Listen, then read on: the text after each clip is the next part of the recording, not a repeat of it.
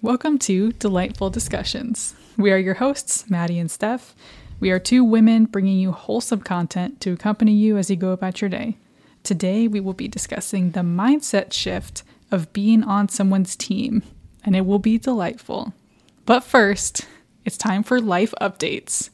I think Steph has some life updates for us today. Yes. Let's hear it. Thank you.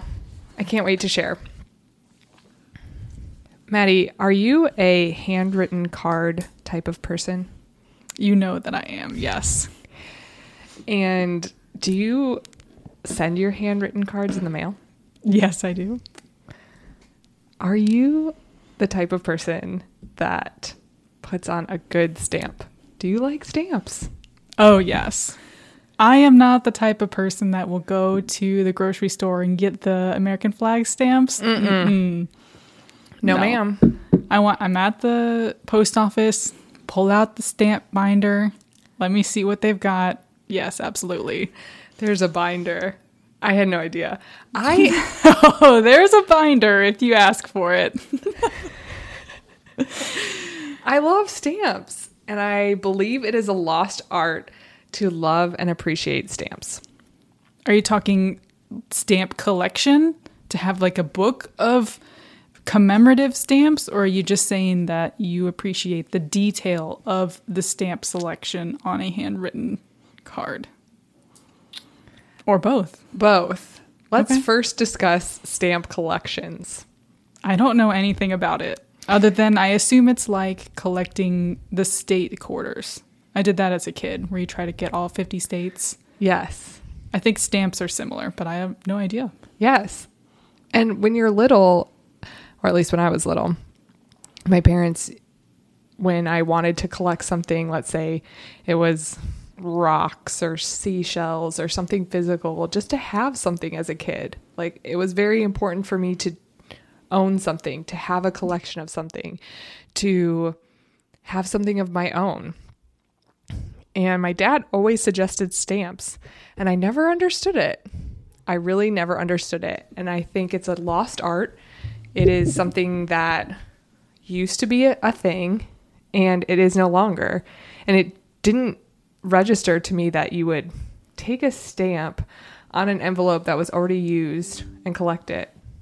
And I collected everything as a kid. I collected toys of various sorts, perhaps Polly Pockets, My Little Pony, things, Barbie, things like that, rocks, leaves, basically anything that I felt like it was really important for me to have a collection. And my dad did tell me about coin collecting. That also is a lost art. Although my mom did do the quarters. She did the quarters. Mm-hmm. However, stamps are so cute and so easy. And why wouldn't somebody want to save stamps? Because it could help you think of where you got that letter from or who sent you that stamp. And I think it's fun to receive mail that isn't somebody trying to sell you something, somebody just sending an ad, somebody trying to get you to come to a dinner about your future financial wellness, which happens a lot, I think. And somebody just basically junk mail that everybody gets, or from your past university trying to get you to donate money. Although I get it. Stamps are, when you get something with a stamp that isn't the American flag that you get at the grocery store, you know something good is inside that envelope. It's a birth announcement. It's a new house announcement. It is a thank you card. It's a handwritten note. It's a birthday card. Stamps are important. And I love picking out stamps. I do not love going to the post office. No. You can order them online. Yes, I just ordered stamps online this week. That's why I wanted to bring up the life update, because I had no idea you can skip the line. They don't charge you shipping for stamps, or at least the amount and the stamps that I wanted. No shipping, but handling. If anybody can remember shipping and handling, it's just so funny to me. That's funny that you're buying something from the post office and yet don't have to pay shipping. That's what I'm saying. I don't know how that works. I'm to the point. I used to be at a point in my life where I would not pay for any shipping for anything. I would always go in my car, do the legwork. As a point of pride, I am not paying shipping. However, now I'm at a point in my life. How much is the shipping? Convenience cost. Exactly, the convenience tax. It's not easy to get around in the town we live in. Maybe at certain points, or if you're strategic about it, sure. However, it is not easy going certain roads to getting to certain places. There's not really a convenient post office. So ship away. I like it. I look forward to letters and correspondence from you with carefully selected stampage. That's what I'm going to call it, stampage. Stampage. The problem is you do buy a couple at a time and you don't send out a ton of letters. So you have to choose wisely on the stamps that you choose. The other portion of going to the post office to pick out your stamps is they might not have the cute ones. They have them in the little glass underneath the counter, and they might not have the ones that you find pretty because everyone's picking those out. So going online, there's a new spring drop. Mm-hmm. There are new floral stamps at your U.S. post office right now. Flock. Don't all flock at once. Don't overwhelm the post office webpage, because I've been on there before around Christmas time, and I do not think it can handle that many people on it at the same time. I know. It's not very sophisticated. It's not. I added some things to my cart and I came back and it didn't even recognize me as the same person. So true. And you have to pay attention to what kind of stamps you want. You want forever stamps for your standard envelope, I'm guessing. But they have postcard stamps. I almost bought a large number of postcard stamps because get this. They were so cute. They were barns. Different types of barns. And they were adorable. And I literally thought of you, Maddie. I was like, Maddie's going to love these barns. But I would have ended up with like 480. I was going to go big or go home. Like, okay, I'm like leaning hard into these barns. I think it was 480 stamps. And I would have had postcard stamps, which are maybe half the price of a forever stamp. So it'd be 2 stamps, which maybe I would go through them faster. And then I put it back. I almost ordered international stamps because they were this African daisy. So cute. And it was a circle. But what would I need an international stamp for? I know. And things to be cautious of. Be aware of what stamps you're buying, because there is high risk involved. High risk, high reward. Yes. If those stamps showed up on my doorstep, I would still have them probably 50 years from now. You would be mailing a manila envelope with 10 barn stamps on it to equal the amount of money it needs. Yes. Did you ever... No regrets. And when was the last time you got mailed a manila envelope? I think there was one time we were putting together a scrapbook for my aunt and uncle, and my cousin sent us all manila envelopes with several stamps on them. Here's your scrapbook page. Do what you will with it, but like sent us actual cardstock in a manila envelope in order to create a scrapbook. It's like a quilt, but a scrapbook of the memories with our aunt and uncle, which is a great idea back when scrapbooking was a thing. I love it. I know. And I knew you would love stamps. I knew you'd appreciate stamps. And yeah. My most recent favorite were my mom got me Disney villain stamps. I've been through all of them now. Say what? But it was Cruella. What's the villain from The Little Mermaid? Ursula. The Snow White queen person. Mm-hmm. Maleficent. Mm-hmm. They were bomb stamps. Those sound very fun. I made them last. And think of the little joy that you got when you received, when you pulled those out and you were ready to put that on an envelope. True. You had a moment of joy. I'm sure the person who received the envelope, had a moment of joy. My dad always, when we got mail that wasn't junk mail, would like show me the envelope. Look at this stamp. Oh.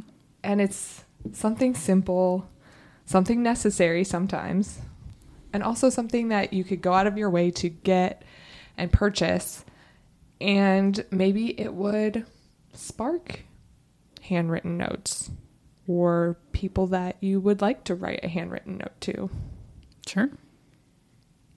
I am also an advocate for personalized stationery, but that's another topic. I love the personalized stationery. Would you rather receive an invitation in the mail or an Evite? In the mail. 100%. Wow, you didn't even hesitate. In the mail with an electronic RSVP option. Because I like the joy of receiving the handcrafted invitation in the mail, but I also want to be able to RSVP immediately and not have to mail something back. So there you have it. There you have it. Anybody that's going to invite me somewhere, you know what to do. A blend, a perfect blend. So that was a little 2-in-1, handwritten cards and stamps. Do you have anything else on handwritten cards and the dying art of a handwritten note? Yes, I do. There's a book that I've had in my Amazon cart for a really long time, and I'm going to have to look it up now to tell our podcast listeners about it. But it's something about how to write cards to people. Because although I love the art of the handwritten card, I sometimes find it challenging to sound sophisticated or to say something elegant, which I think goes along with the handwritten card. So I think there's this book that you can buy that will help you structure things like that. And I once read this book. I had a period of time where I was really into learning about etiquette. And there's this woman named Micah Meyer who she teaches etiquette classes at the Plaza Hotel in New York City. She's very fancy. She's from Florida. She went to UF. She has a good book on that, and she lays out very nicely a good template for how to write a thank you card. And I still use that to this day. I read the book a couple years ago. So there are resources out there that can help you perfect the art of handwritten notes, and I appreciate that.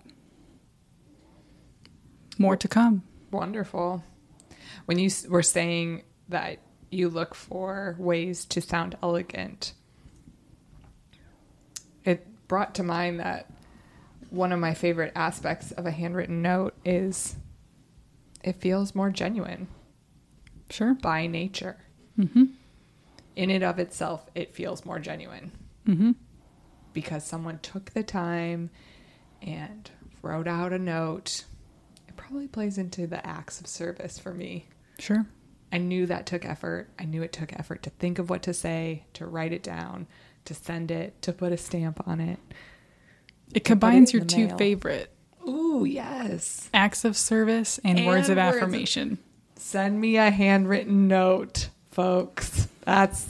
You heard it here. You heard it here first. Well, thank you for letting me give you that life update. I hope it was a joy to hear about. It was delightful. Truly. May I suggest my own life update? Yes, please. It involves a new addition to my wardrobe that we have briefly discussed. So, yes. I recently got what I can only describe as a taupe colored trench coat, but cut the sleeves off. Do you think that's a good way to describe it? Absolutely. Like almost like a vest. Yeah. Oh, it's a vest, but it's a trench vest. It's a trench vest. Exactly. And I feel it's very safari, or you suggested Nancy Drew-y. Detective vibes. Sherlock, folks. Maddie. Yes. And Dick Van Dyke would be jealous. True. So true. So I really like it because I just think that it matches my skin tone well. And I like a good beige colored thing. And I wear a lot of neutrals. But my husband Cameron was iffy about it. So we've sent around pictures to people, and I was so confident about it. And then when he was iffy, I wasn't sure if I was going to keep it or not. So today I was working from home and I decided to try it out, see how it went. Sure. So I was wearing it for a little while, leaving the tags on, and without knowing, I found myself having to take a quick bathroom break wearing said piece of clothing. Sure, it happens. And that was when it hit me that I can no longer return this. I am committed to it. I would say that is one of the thresholds of, can I return a piece of clothing or not? PSA, if you have worn a piece of clothing, yes, listen up, to the bathroom, you can't return that, regardless of how clean of a trip it was. Please don't return anything you've had in the bathroom. Had on. It's too late. It's far too late. It's mine now, but I love it. I think you subconsciously went to the bathroom knowing that you'd have to keep it after.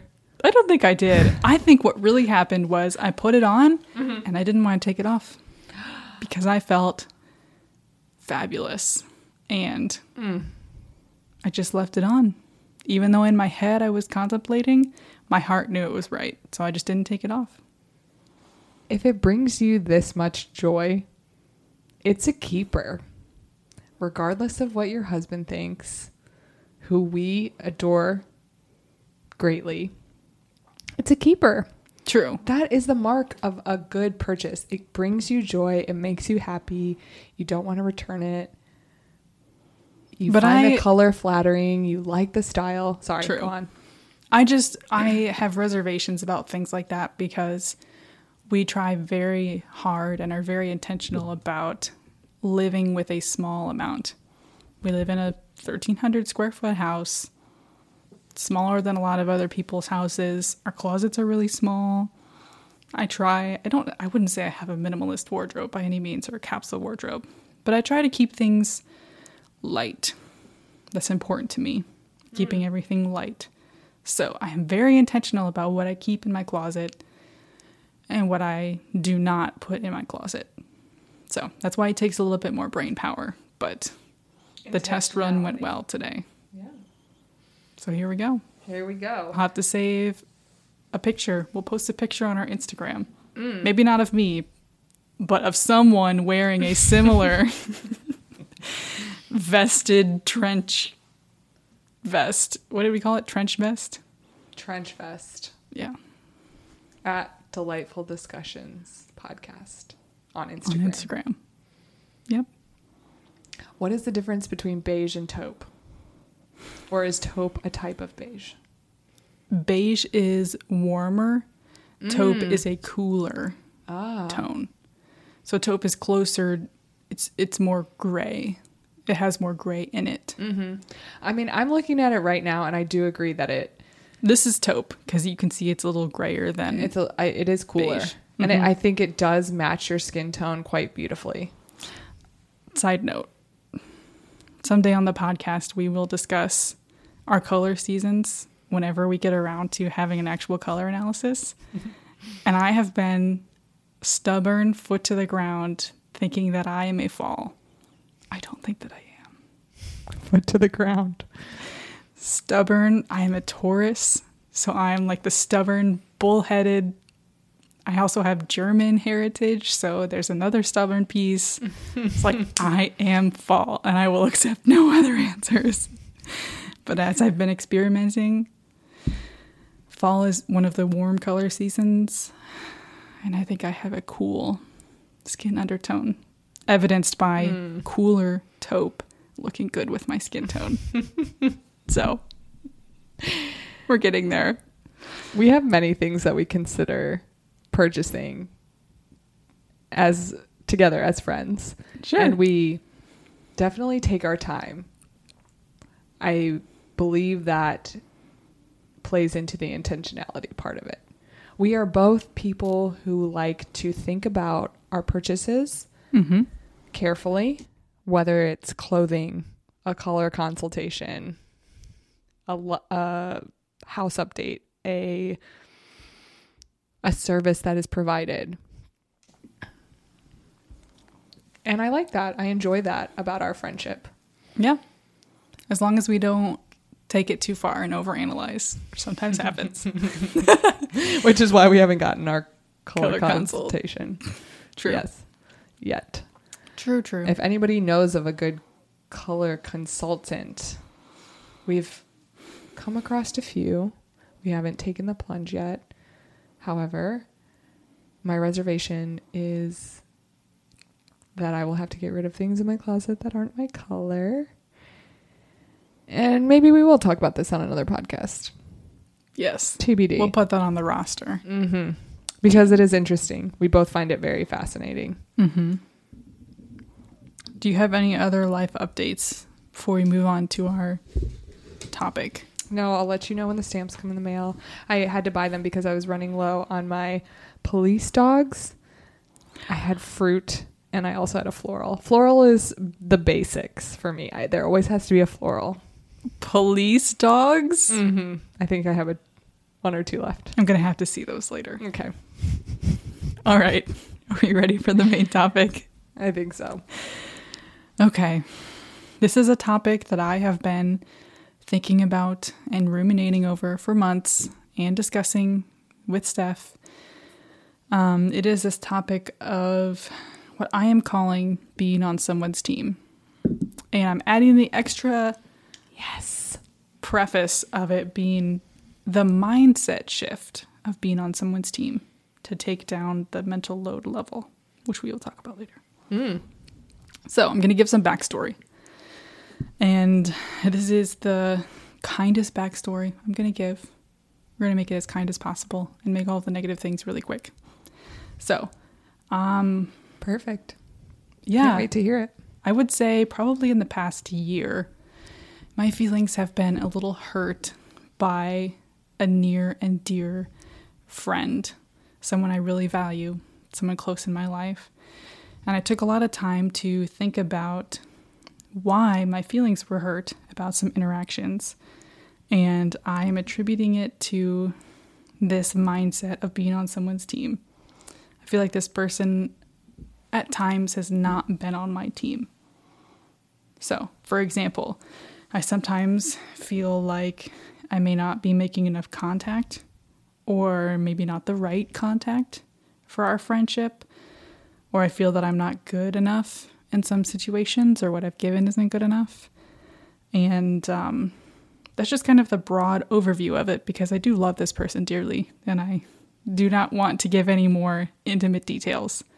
But just, that overall experience that I think we all have at one time or another, that I'm not doing enough, I'm not giving enough, it's not the right things. Sometimes it's self-inflicted, and sometimes that might come from someone else that we interact with. And in this situation, it felt like the person wasn't on my team. So I feel if the person was on my team in some of those moments, they would have maybe assumed good things about what I've done, like recognizing the effort I did make, even though at times it may have been a small effort, or not the same effort I've made in years past, but recognizing that it was a good effort, giving me the benefit of the doubt, or even, if they feel like this is different than how I've treated them previously, checking the status of my life before expressing dissatisfaction. Like maybe there's something going on that they didn't know about. Sure. Maybe I'm feeling burnt out. Maybe I have a lot going on. Maybe there's a family member that's not doing well. There's a lot of other factors that could be in play. Mm-hmm. Definitely. So that's kind of the whole backstory. But once I realized that is how I felt in that situation, I flipped it and I started thinking of people in my life and whether or not I feel like I was being on their team or thinking of them or treating them in a way that I was on their team. And I kind of found that I wasn't with everyone. So even if this may not have been what was happening to this other person, I think I was perpetrating some of the same things to people in my life. So this has been a huge mindset shift for me that Steph and I have talked about a couple times over the months. But I'd like to describe a little bit more about this mindset shift. Do you have any comments before I move on? That was a good explanation. Okay. I think just making the distinction that when you were looking at different people in your life, not necessarily the person that you were first describing, but some other friends who may vary in their closeness to you. You were kind of looking at an analysis of many of your friendships. True. And I just wanted to make that distinction. Sure. Yeah, their attitude towards me and also my attitude towards them. Sure. More so my attitude towards them. Right. Really, in the analysis. Once I made the realization. So, I would like to offer the concept that either consciously or subconsciously, we're making a choice. We're choosing to be either on someone's team or against them.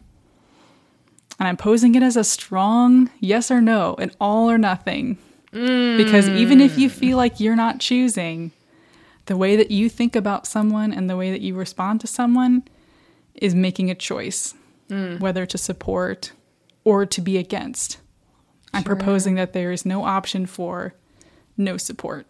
It is either for or against. Go on. So by choosing to be on someone's team, you're assuming the best of them, unless proven otherwise, by solid evidence, I would say.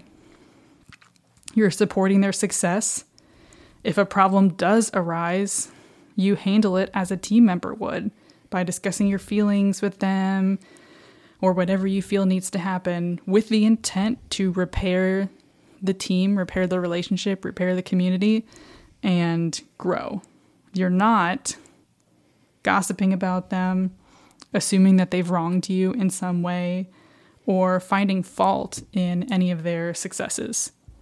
I have a couple clarifications I would like to add, because I think I know what some people are thinking. And I am not saying that we let people hurt us and we are naive to them. Good clarification. If you have evidence or you feel that someone's intentionally hurting you, manipulating you, gaslighting you, whatever it is, this concept is not applying to you in this moment. Please reach out to a friend, reach out to a mental health professional, talk to somebody. Yes. We are not, or I am not, advocating that you just pretend that everything is honky-dory. That's not the suggestion here. Additionally, I'm not saying that being on someone's team requires effort. So it's rather a mindset shift, not requiring the energy to send encouraging messages or be overly supportive, be outwardly a cheerleader, go out of your way to do things for them. Sometimes those things might be nice and warranted, but I think that they add a lot of weight to the situation. So I'm just purely discussing your mindset. That's a good distinction. How that will affect your reaction. Not giving any sort of call to action that you have to rah-rah in their direction if the energy is not there for you. Okay. Good distinction. Very good. Yeah. I feel like you have a good understanding of this after us talking about my experiences and my thoughts about this. Anything to add? Or I can give you some examples. Well, it is an interesting concept. I've never heard it defined in this way. I think you did a good job of laying it out with the clarifications. It, like you said, it might be something that you consciously or subconsciously do. And we have had a few conversations on it. However, it might be something that comes more naturally to some people, or more naturally in some seasons, or in some circumstances, or in some situations. It's not always easy, and we'll get into that. However, I appreciate the distinction that you just especially made, because that does sound, for someone like me who is melancholic, introverted, and when I think of these clarifications, I think of certain situations where the idea of cheerleading or going out of your way to send this person extra messages or be overly supportive sounds exhausting. Sure. So, yeah, please continue. And you made me think of something just now an observation I've made about our friendship. We have had, Okay. for those of you that may not know Steph intimately, like I do, that sounds really weird. Intimate friendship. We are about the intimate friendship here on the Delightful Discussions podcast. Welcome the intimate friendship. It did not sound weird to me, but we are in an intimate friendship, so why would that be weird?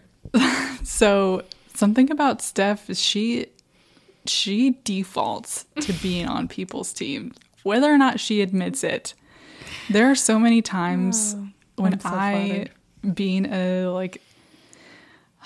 I am such a naturally pessimistic person, and it's okay. And my default is to feel like someone has wronged me and to have anger and some sort of call to action. Like, this is like, I don't know, like everything's political.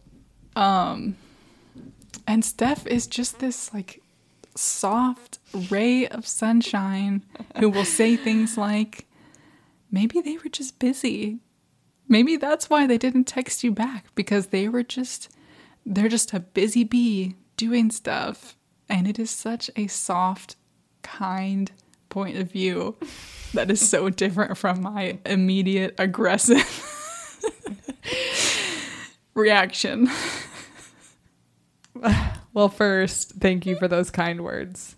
They went straight into my heart and made me feel very good. There are times when the default of being on someone's team is detrimental. Sure. Namely, in my struggles as a single woman, this can be a pitfall because you continually give people the benefit of the doubt when they show you who they are and how they are. Mm-hmm.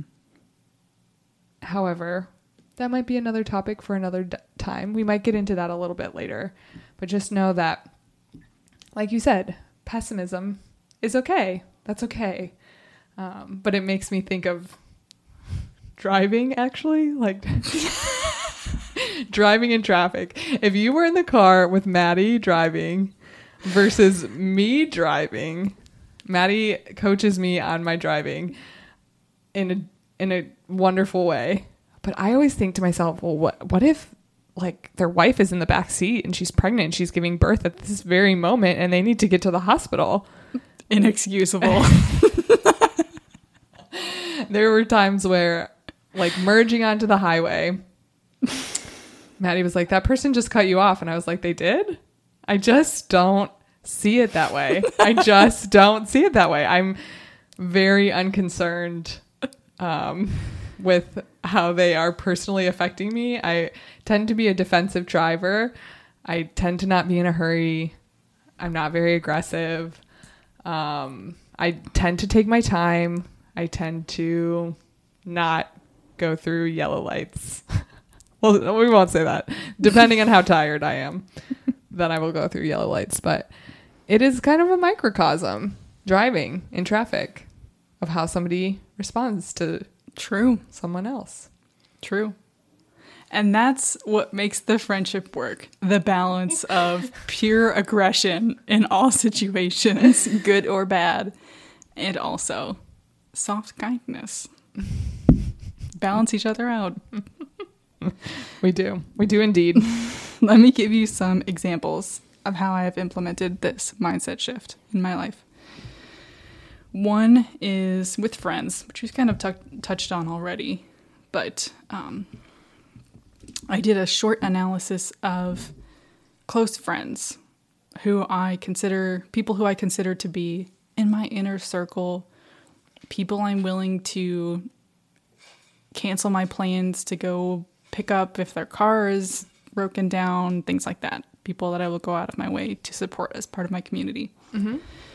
And I noticed that I'm not always choosing to be on their team. Just like the example I mentioned before, when someone doesn't text back, I typically default to feeling like a victim or feeling like it's a personal statement against me, or they're mad at me, or like there's something wrong. And I've tried to shift the mindset now to trying to put myself in their shoes and think about times when I've been really overwhelmed or so busy that I just could not text back and how I would want someone to respond to me in that situation. And it's been so much better. Lovely. Additionally, something that is probably not surprising for a lot of our listeners, I am a very type A person, and I love to have things planned out in more detail than most people because I feel like it makes everything run smooth. It makes me feel calmer. There's less anxiety when something comes up. I just love having everything planned out, and I love planning it. So both of those go together. I have close friends that are not the planners. They are the, we're going to show up and it's going to be great. Or we're going to figure it out step by step. And that is just a different personality. And there are times where that has been really difficult for me. And I have been easily frustrated by that interaction. And that's something I'm working on most recently, is being on that person's team and being a teammate with them in community. I'm trying to recognize that they bring other skills to the table that may not necessarily be planning. So they're whimsical, fun, spur of the moment, spontaneous things are what makes some parts of our friendship really wonderful and really worthwhile. So I am just trying to take one for the team and be the planner and recognize that not everyone's going to be the same type of team member that I am. I'm not saying I'm good at it, but I'm working on it. Spontaneity is tough for me too. That's a really tough one.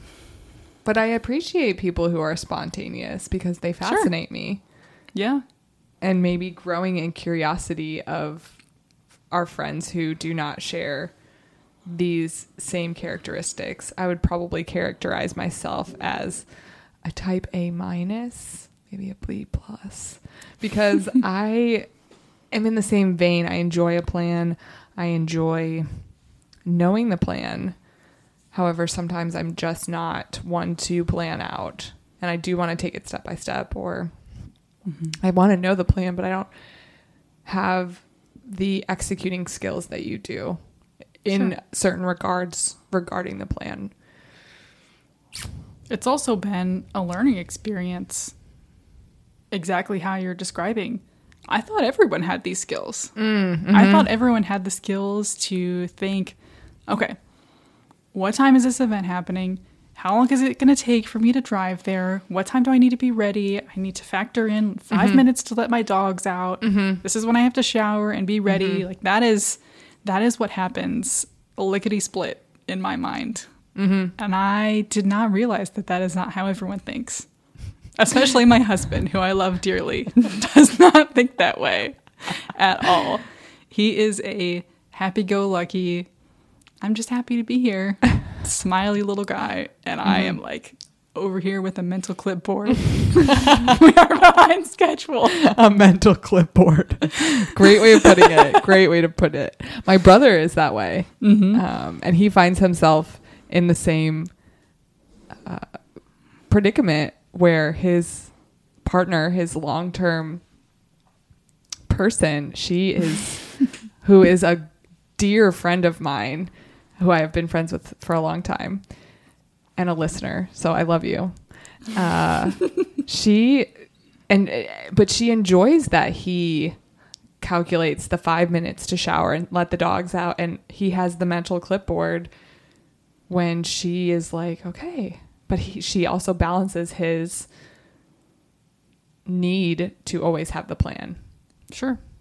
Because good things happen in spontaneous moments. Very true. Also, back to not texting someone back. They may, get this, be taking a nap.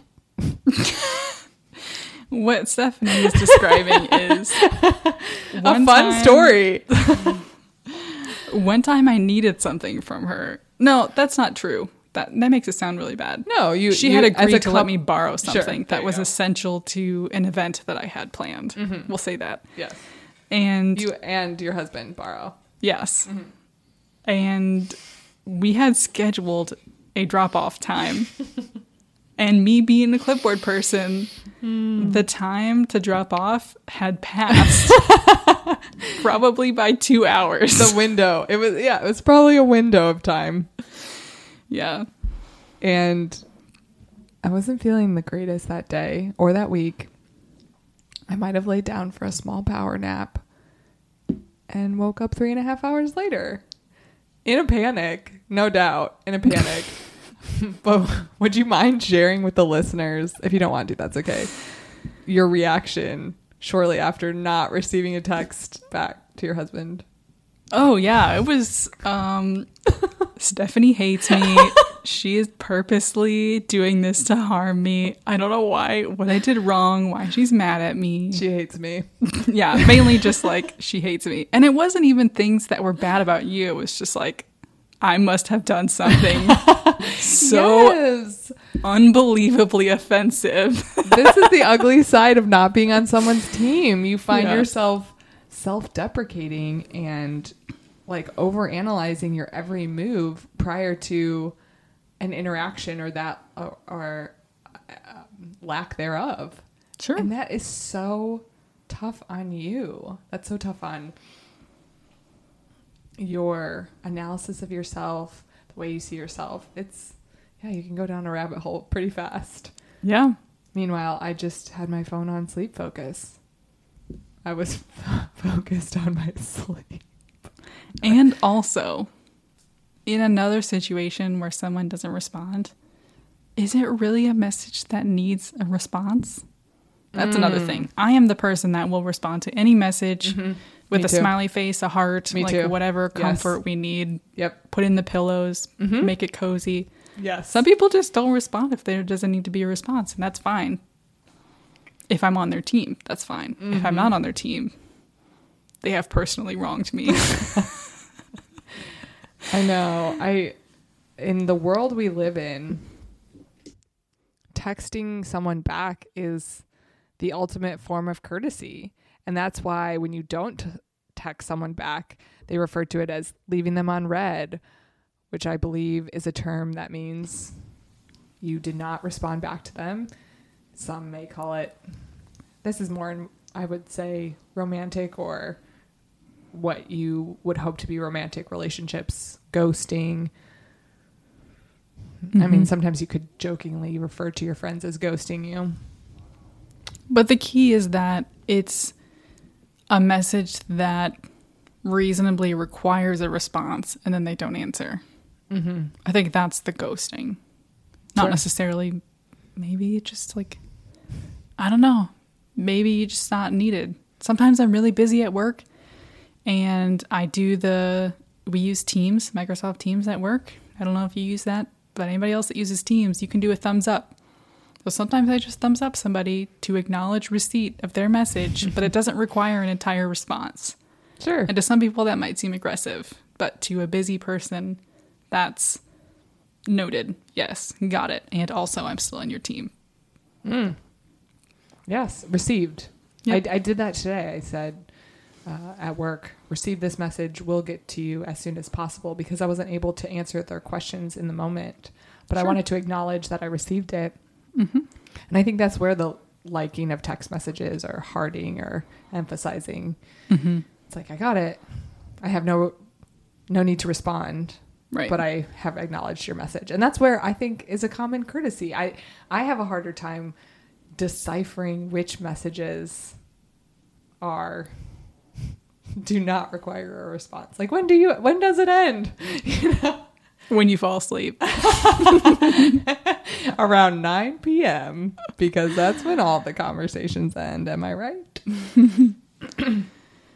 Yes, definitely one of the biggest opportunities to decide in your mind whether or not you're going to be on someone's team. The communication aspect of it. Another way that it has played out in my life lately, is that recently, within the past year, I would say, I have joined a professional organization, or I would say a community volunteer organization that is solely women. Mm-hmm. And I'll keep the name out just for anybody that may have feelings about things. But it's all women, women ran, there's a board, there's vice president in charge of things, there's a lot of women volunteering together, whatnot. And I feel that has been another one of my biggest opportunities to practice the mindset shift of being on someone's team. Because I would like to say that I'm a natural leader. I have a lot of leadership skills and I'm really passionate about that. I love learning new things about leadership or doing leadership trainings at work. Like that's something I really enjoy and really love and feel that is a strength of mine. So when I see all of these amazing women in this organization leading their butts off and just doing amazing things that I could not do, it is so easy for me to feel envy or feel jealous of them and to not like them for that reason. But if I am intentionally shifting that mindset to being on their team, I think I should be celebrating them. That's awesome that they're doing that. I want to learn from them. I want to absorb some of those things. I'm so happy to be in this organization where I can observe their behavior, learn from it, be their team member, etc.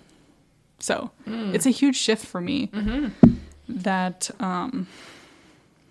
this is one that I will say I have taken to be more active because I have purposely humbled myself by congratulating someone in the organization on something that they've done well or saying thank you for something that they've done, even though I've internally deep down felt a little bit jealous of their performance. So sometimes I feel like the action can be there, but I wouldn't do that if I was burnt out or exhausted by any means. I'm feeling like I maybe missed an opportunity in my younger years to practice these types of skills because I wasn't in a sorority when I was in college. So I didn't have that women organization. I wasn't on any sort of team sport where I would be congratulating my teammate on something that they've done really well that I'm also trying to do. And I was in organizations when I was in college, but because I have some of those skills and I'm really passionate about things, I was usually already in a leadership role. So I wasn't the team member supporter, or I hadn't learned to be that yet. Maybe it wasn't enough time. So that's something I'm learning now that I wish I could have learned earlier, and maybe I'll advocate for that with my kids someday. I don't have kids right now, but I would like to have kids someday. Maybe I'll advocate for that, being on some sort of team where it's not about you, it's about other people in the whole picture. So I feel like you have been on teams. I was not in a sorority. I was on a team. Yeah. A team where there were probably people that excelled maybe at some things that you were working towards. Most definitely. And they excelled better than you. Yes. How'd you handle that? First, great question. It's humbling to watch women around you succeed. I believe it was Brene Brown or Glennon Doyle. I apologize if or Brene Brown and Glennon Doyle speaking to each other. I apologize if I misquote this. It was a while ago that I heard this from either one of them. But they said for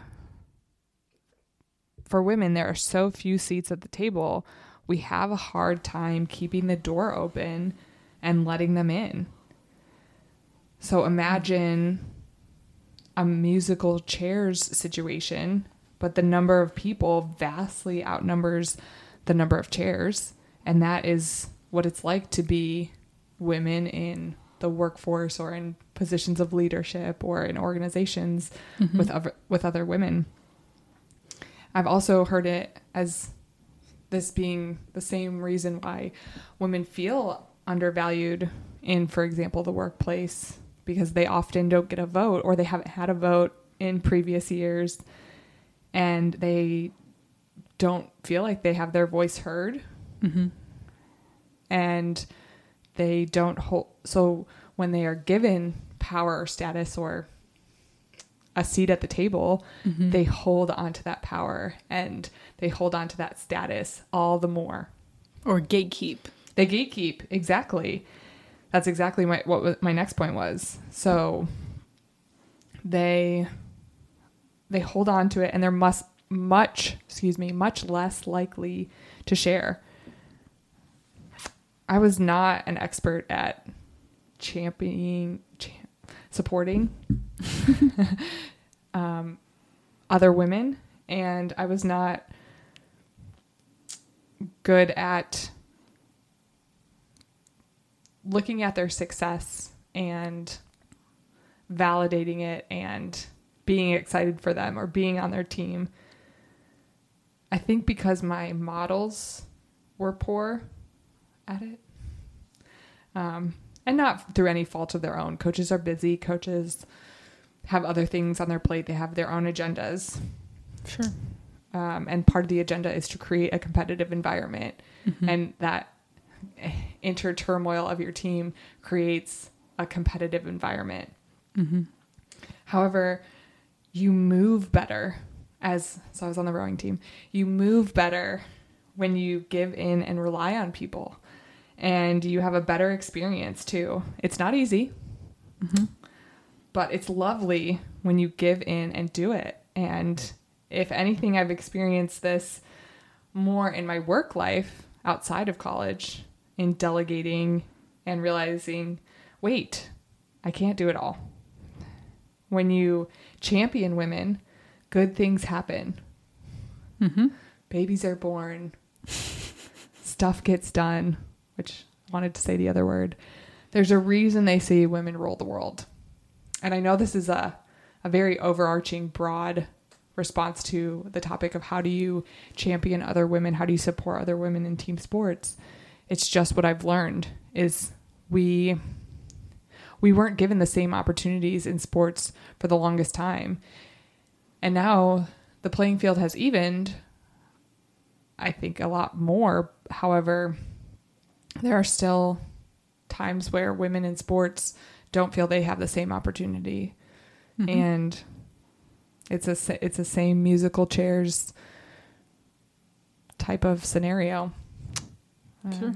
But when you do it, it is rewarding and it is lovely and it is so good. And, back to this idea of just being on someone's team in general, think of the energy that it requires to not be on someone's team. Mm-hmm. Think of how some people say, or I've been told, it requires so much more energy to be angry at somebody, to hold resentments, to hold a grudge. And sometimes it feels like the default, and like they have wronged you. They, you may or may not know if they wronged you intentionally or unintentionally, but you feel wronged either way. Mm-hmm. And you just hold on to that because that is your belief, and that is, your right to feel angry and jealous or envious or not look at them in the best light.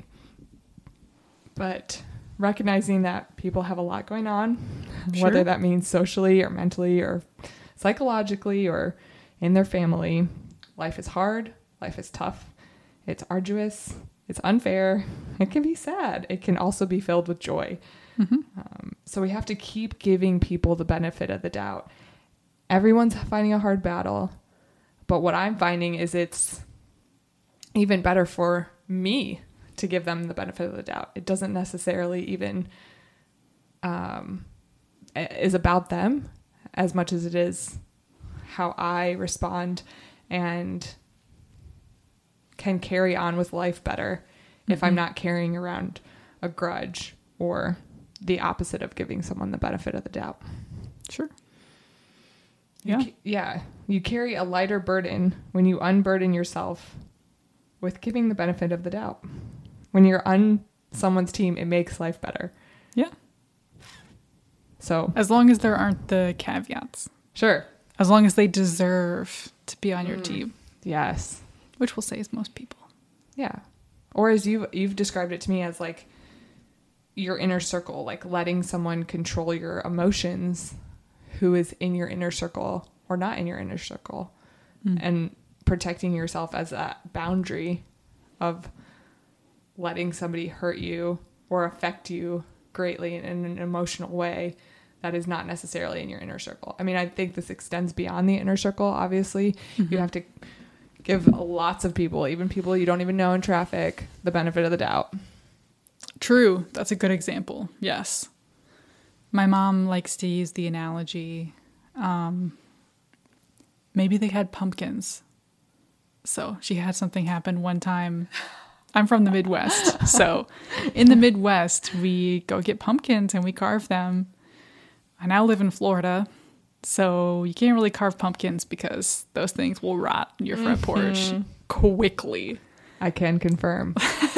But in the Midwest, you're getting pumpkins, and just take a moment to reflect on how are you going to secure pumpkins in your car for the drive home.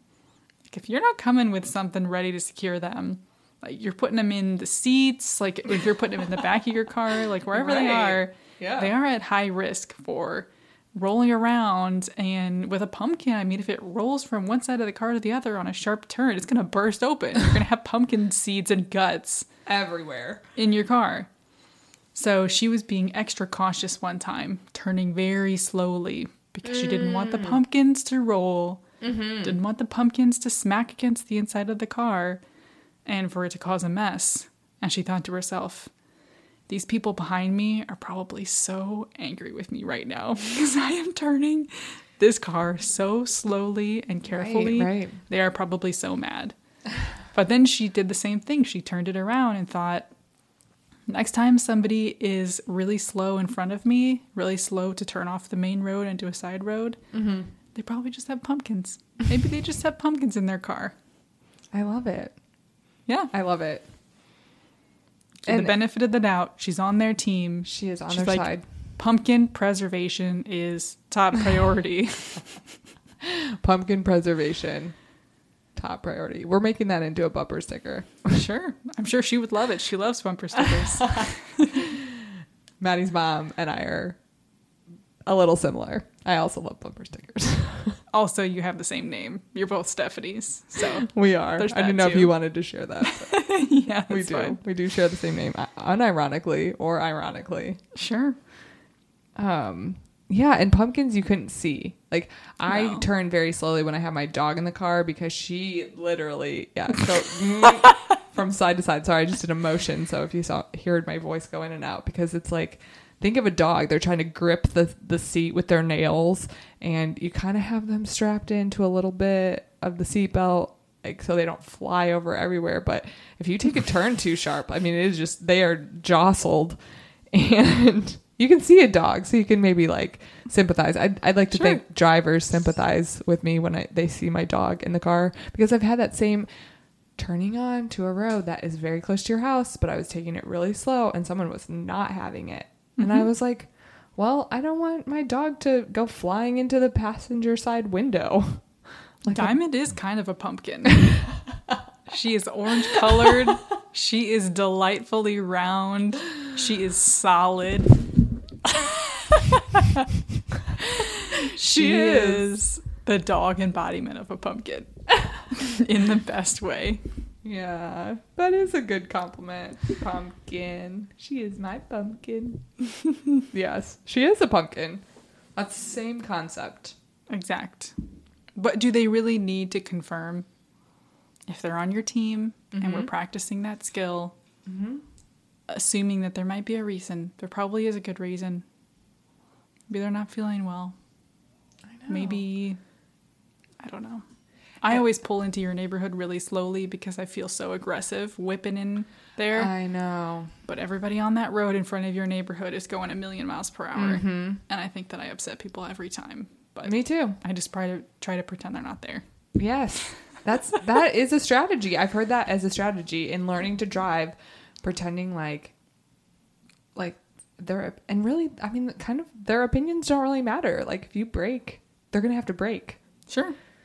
But don't do it out of spite. Don't do it out of spite. And I still stand by my argument that if you give people the benefit of the doubt, if you are on their team in a driving traffic situation, it's not just good for them. It's good for you. You True. will be a calmer driver. You will be a less angry person. It affects you as much as it affects them. And I stand by that. True. That's my catchphrase you're borrowing. I'm borrowing your catchphrase because I stand by what I'm saying. I love it. I love it. It bleeds into everywhere. Mm-hmm. I would encourage our listeners to try it out. I do it at work. If my line of work requires me to approve or deny things from other people sometimes. Mm-hmm. So if I'm always trying to be on their side, I do my best to approve it if I can make any sort of argument for it, mm-hmm. which I think helps with my work relationships a lot more than if I would default to no, and my default being disapprove or deny, mm-hmm. and they have to work very hard to convince me otherwise. It's a mindset shift that I think will increase, not even I think, has already improved my relationships with other people at work and in my personal life. Wow. You heard it here first. Sure. I have another point about being on someone's team. I think it's a really important aspect of village life, of community life.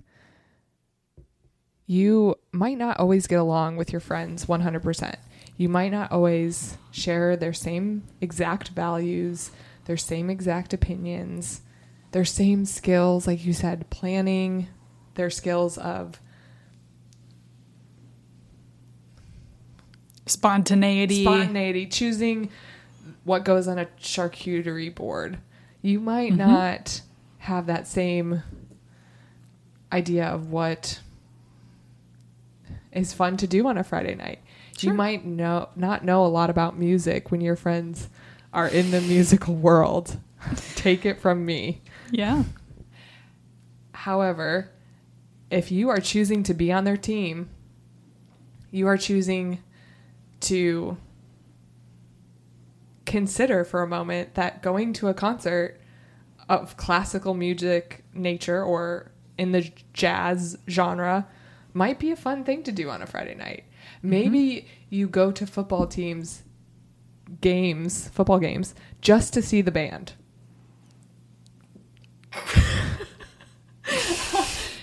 Sometimes you're just there for the band. It be like that sometimes. And it is an entire, I like that you called it the mindset shift, because it is entirely a mindset shift. I had no idea people went to football games just to watch the band. I had no idea.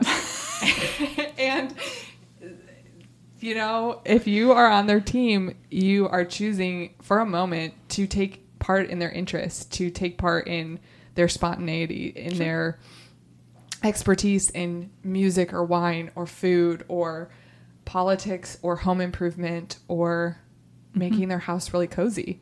Yeah. And so, you know, when they're picking out paint colors and you're like, oh, gray all the way. And they're like, you know, I really want something more warm. You're like, beautiful, great. You're on their team. You are on their side because it's not about you. It's about village. It's about like giving people the space to be themselves and championing. Thank you.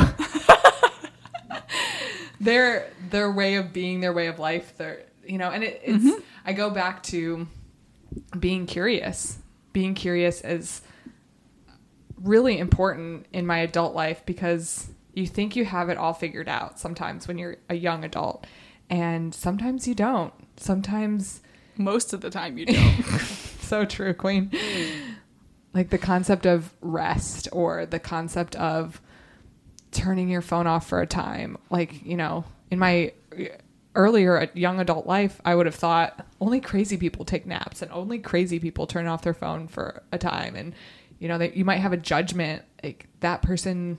I would never be able to do that because I just need to go. And I need to be able to be contacted at any moment of my day. Not true. So if you're curious about how somebody chooses to be, it opens up your life to all kinds of experiences. And then you have a wider circle of friends that have different interests. I shouldn't say wider circle. I actually like having a very tight circle of friends the older I get. But you accept more people into your circle that you wouldn't normally otherwise. Yeah, because they're not all going to fit the cookie cutter. Oh, why can I not do that? I can't say champion with an ing, so it's fine. Cookie cutter. Yeah, they're not all going to fit that. So being their team member means recognizing their strengths and weaknesses and likes and dislikes and valuing those instead of putting them down or devaluing them. And there is no in between. Sorry, that was the aggressive spike. It's important. It's a choice. Ooh. Whether you're doing it consciously or not. It's a choice. Any additional remarks before we close, ma'am? It's worth it. It's worth it for the sake of your village. It's worth it for the sake of your friendships, for your work relationships, for your daily commute, for your relationships with your family. And it teaches you how to deal with difficult people, which is something we all experience. Sure. Love it. Couldn't have said it better myself. Anything else from you? No. I'll just say on behalf of the pod, we hope you consider this. We hope you found the discussion to be delightful. Don't put too much energy into it if you don't have the energy to put. Just think on it, reflect, and let us know how it goes. Consider it. And we'll see you next week. See you next week.